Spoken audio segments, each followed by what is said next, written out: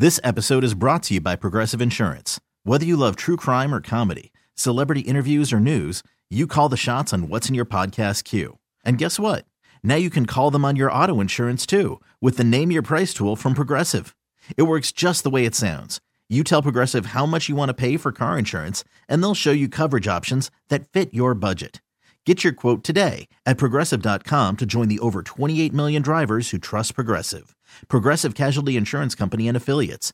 Price and coverage match limited by state law. Okay, picture this. It's Friday afternoon when a thought hits you. I can waste another weekend doing the same old whatever, or I can conquer it. I can hop into my all-new Hyundai Santa Fe and hit the road. Any road. The steeper, the better. Because my all-new Santa Fe is available with H-Track all-wheel drive, so I can hit the trail without a worry in the world. Heck, with 3 rows and best-in-class rear cargo space, I can pack the whole family in with all our gear.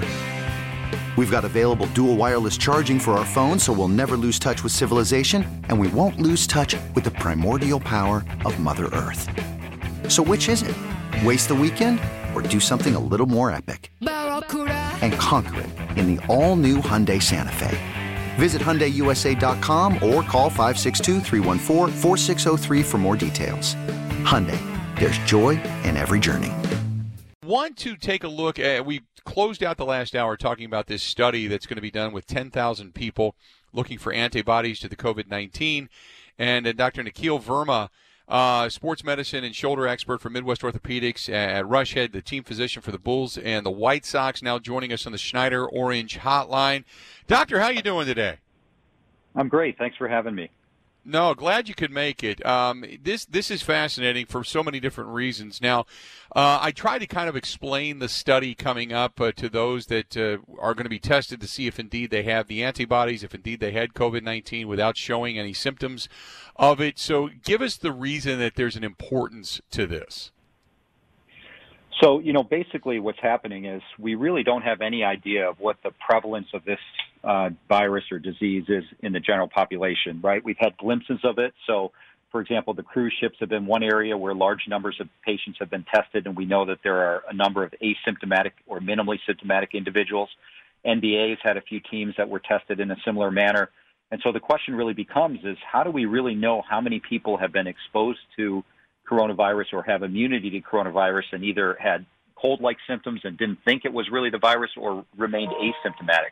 And that's important as we start to think about, what's the risk going forward? How do our health department people start planning for opening up our economy and society, and which people are thought to be immune going forward?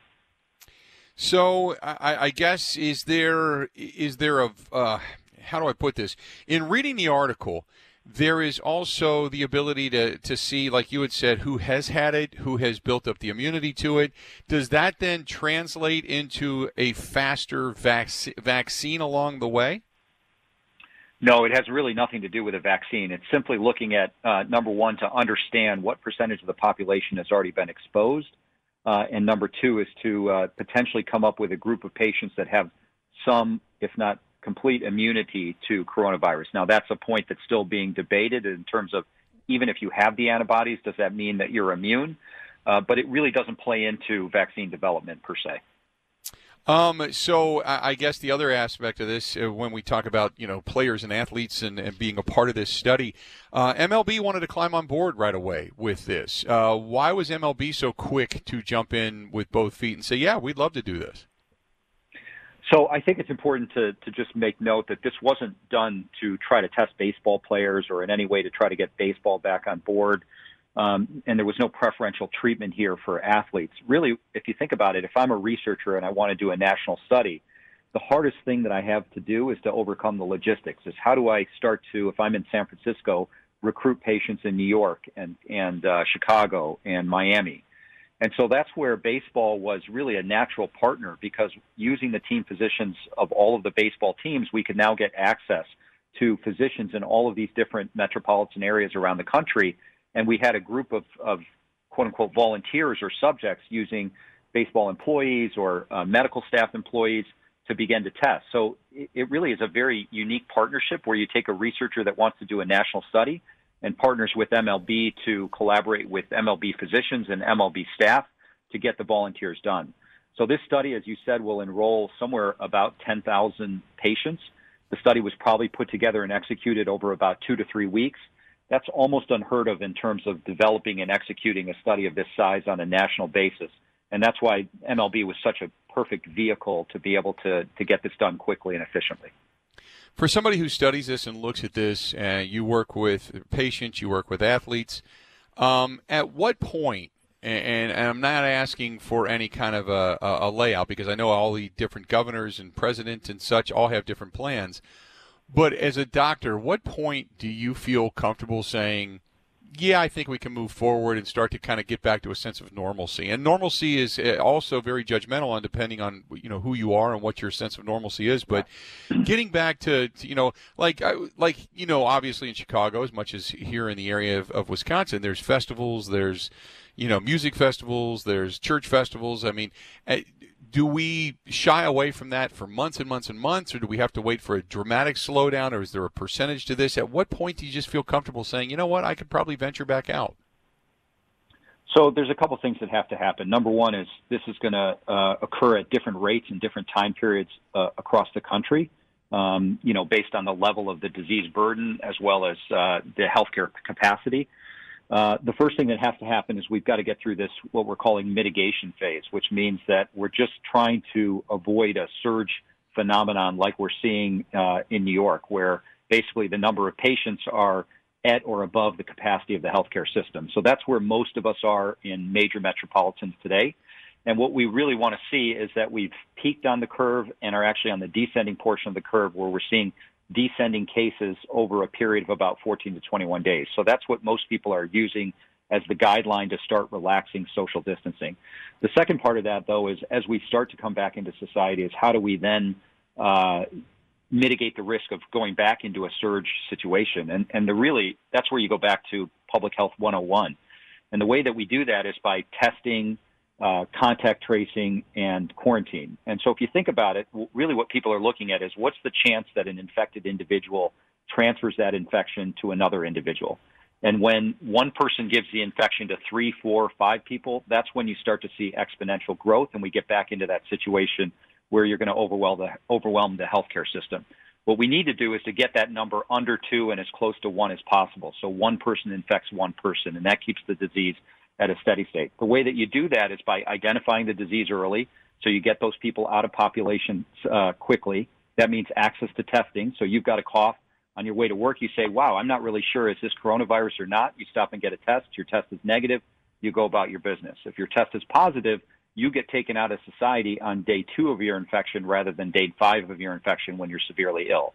The second thing we do is say, okay, you had a positive. Let's go back and look at everybody that you contacted and test them. And so maybe 2 of the people you've contacted in the last 2 days are positive.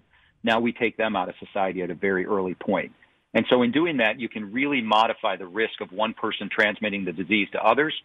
And that's true of whether we're talking about opening up the mall down the street or getting back into baseball. For baseball, we need to get to a situation where one person develops the disease on a team or in a clubhouse. We can test everybody else, figure out who has it, get those that are positive out of circulation, but the rest of the healthy individuals can continue to participate in life. We're talking with Dr. Nikhil Verma, sports medicine and shoulder expert from Midwest Orthopedics at Rush Head, also team physician for the Chicago Bulls and the White Sox. So being so close to the White Sox, I know baseball is contemplating a plan of kind of bubbleizing the teams and then sending them to one location just to get baseball started again. That's a monumental task to keep everybody segregated like that. Now, going by what it is you just stated, which is very well stated and laid out, is there a likelihood to this? It seems like it's a lot of work to be able to just go and play a game, I guess is the best way to put it. Yeah, there's no question. And, when we think about it, like we all are thinking about, okay, the players need to stay healthy, but just remember the amount of people that it takes to put on a baseball game, regardless of whether you're going to have fans in the stadium or not. That's a secondary issue. You've got medical staffs, you've got the food staff, you've got the security staff, you've got the umpire staffs. You're talking about not just the 25 players or even 40 players if we allow a 40-man roster. you're talking about probably 150 to 200 people on each side of the equation, and not all of those people can be quarantined, to a hotel the way we can do with the players. So I go back to what I just said earlier, which is this is going to be no different in baseball than it is with, opening up your local restaurant or the place where you want to go have a drink after work. We need to have the basic principles of testing with early results. So that's where this point of care test that you're hearing about, where you go in, you get swabbed, they put it into a machine, and it tells you a positive or negative within about 5 to 15 minutes.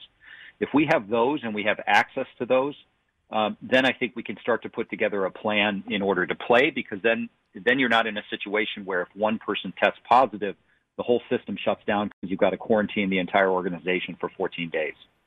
It's fascinating, and I know that they're trying to put tests together. As if I was reading correctly, there's a company that's manufacturing the tests, and they're trying to do 1 million or something to that effect every couple of weeks to get these out. But there's only like 1 or 2 companies that even put these tests together at this point, correct? Yeah, so Abbott is the company that you're referring to that has the point of care testing, and they're hopeful to be up to, I think the number is 1 million per week by sometime in June. But remember, the testing, we all think, well, we need to test everybody in the U.S. That's actually not true, nor is it plausible, nor does it really solve the problem, because you'd really need to test them, every 5 to 7 days to find out who's positive. You just need to be able to have access to testing so that somebody in an early stage of the disease can find out if they have it or not, and then who they've been around if they have it or not, get those people out of the circulation. And that's the way you're never going to eliminate it, but you're going to mitigate it to the point where we don't see the surge like we've seen elsewhere that just creates this huge problem where we have to go into lockdown situations to protect ourselves and protect the healthcare system. Now, one more question before I let you go, and that is the belief that as the warmer weather gets here, that we're going to start to see this subside. Is that mythology, or is there a truth to that, or do we just not know yet? I think it's up in the air. I think there's some encouraging data when you look at warm weather environments already in other parts of the world, Southeast Asia, for example, versus cold weather environments. There has been some indications that maybe the disease prevalence in warm weather environments is less. And then just like the flu, obviously, there's also the factor that we may not see people as crowded into small spaces as we do in the winter. So there's a couple of different factors here.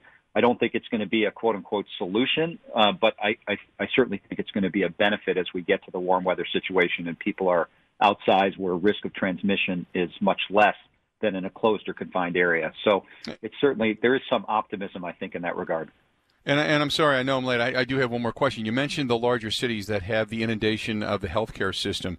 I do listen to what's going on in New York State. I know in Rhode Island they're having increasing issues. I know in New Jersey they had issues.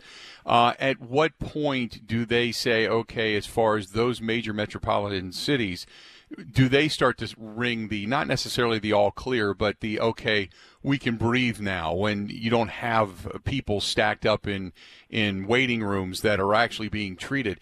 How far away are we? Do you know at all how far away are we from having those cities go, okay, now we're out from under the blanket that was smothering us? Yeah, I think, it's hard to predict, obviously. I know that some of the national models are scheduled to be updated today with predictions. I think what they're seeing in New York is that they've experienced a leveling, which means they're at the peak. But I think one of the things that's somewhat concerning is it seems that they're staying more at a plateau rather than seeing the rapid drop in infection levels. So what you really are going to need to see is that you have a sustained drop day over day in infection levels that is present for 14 to 21 days.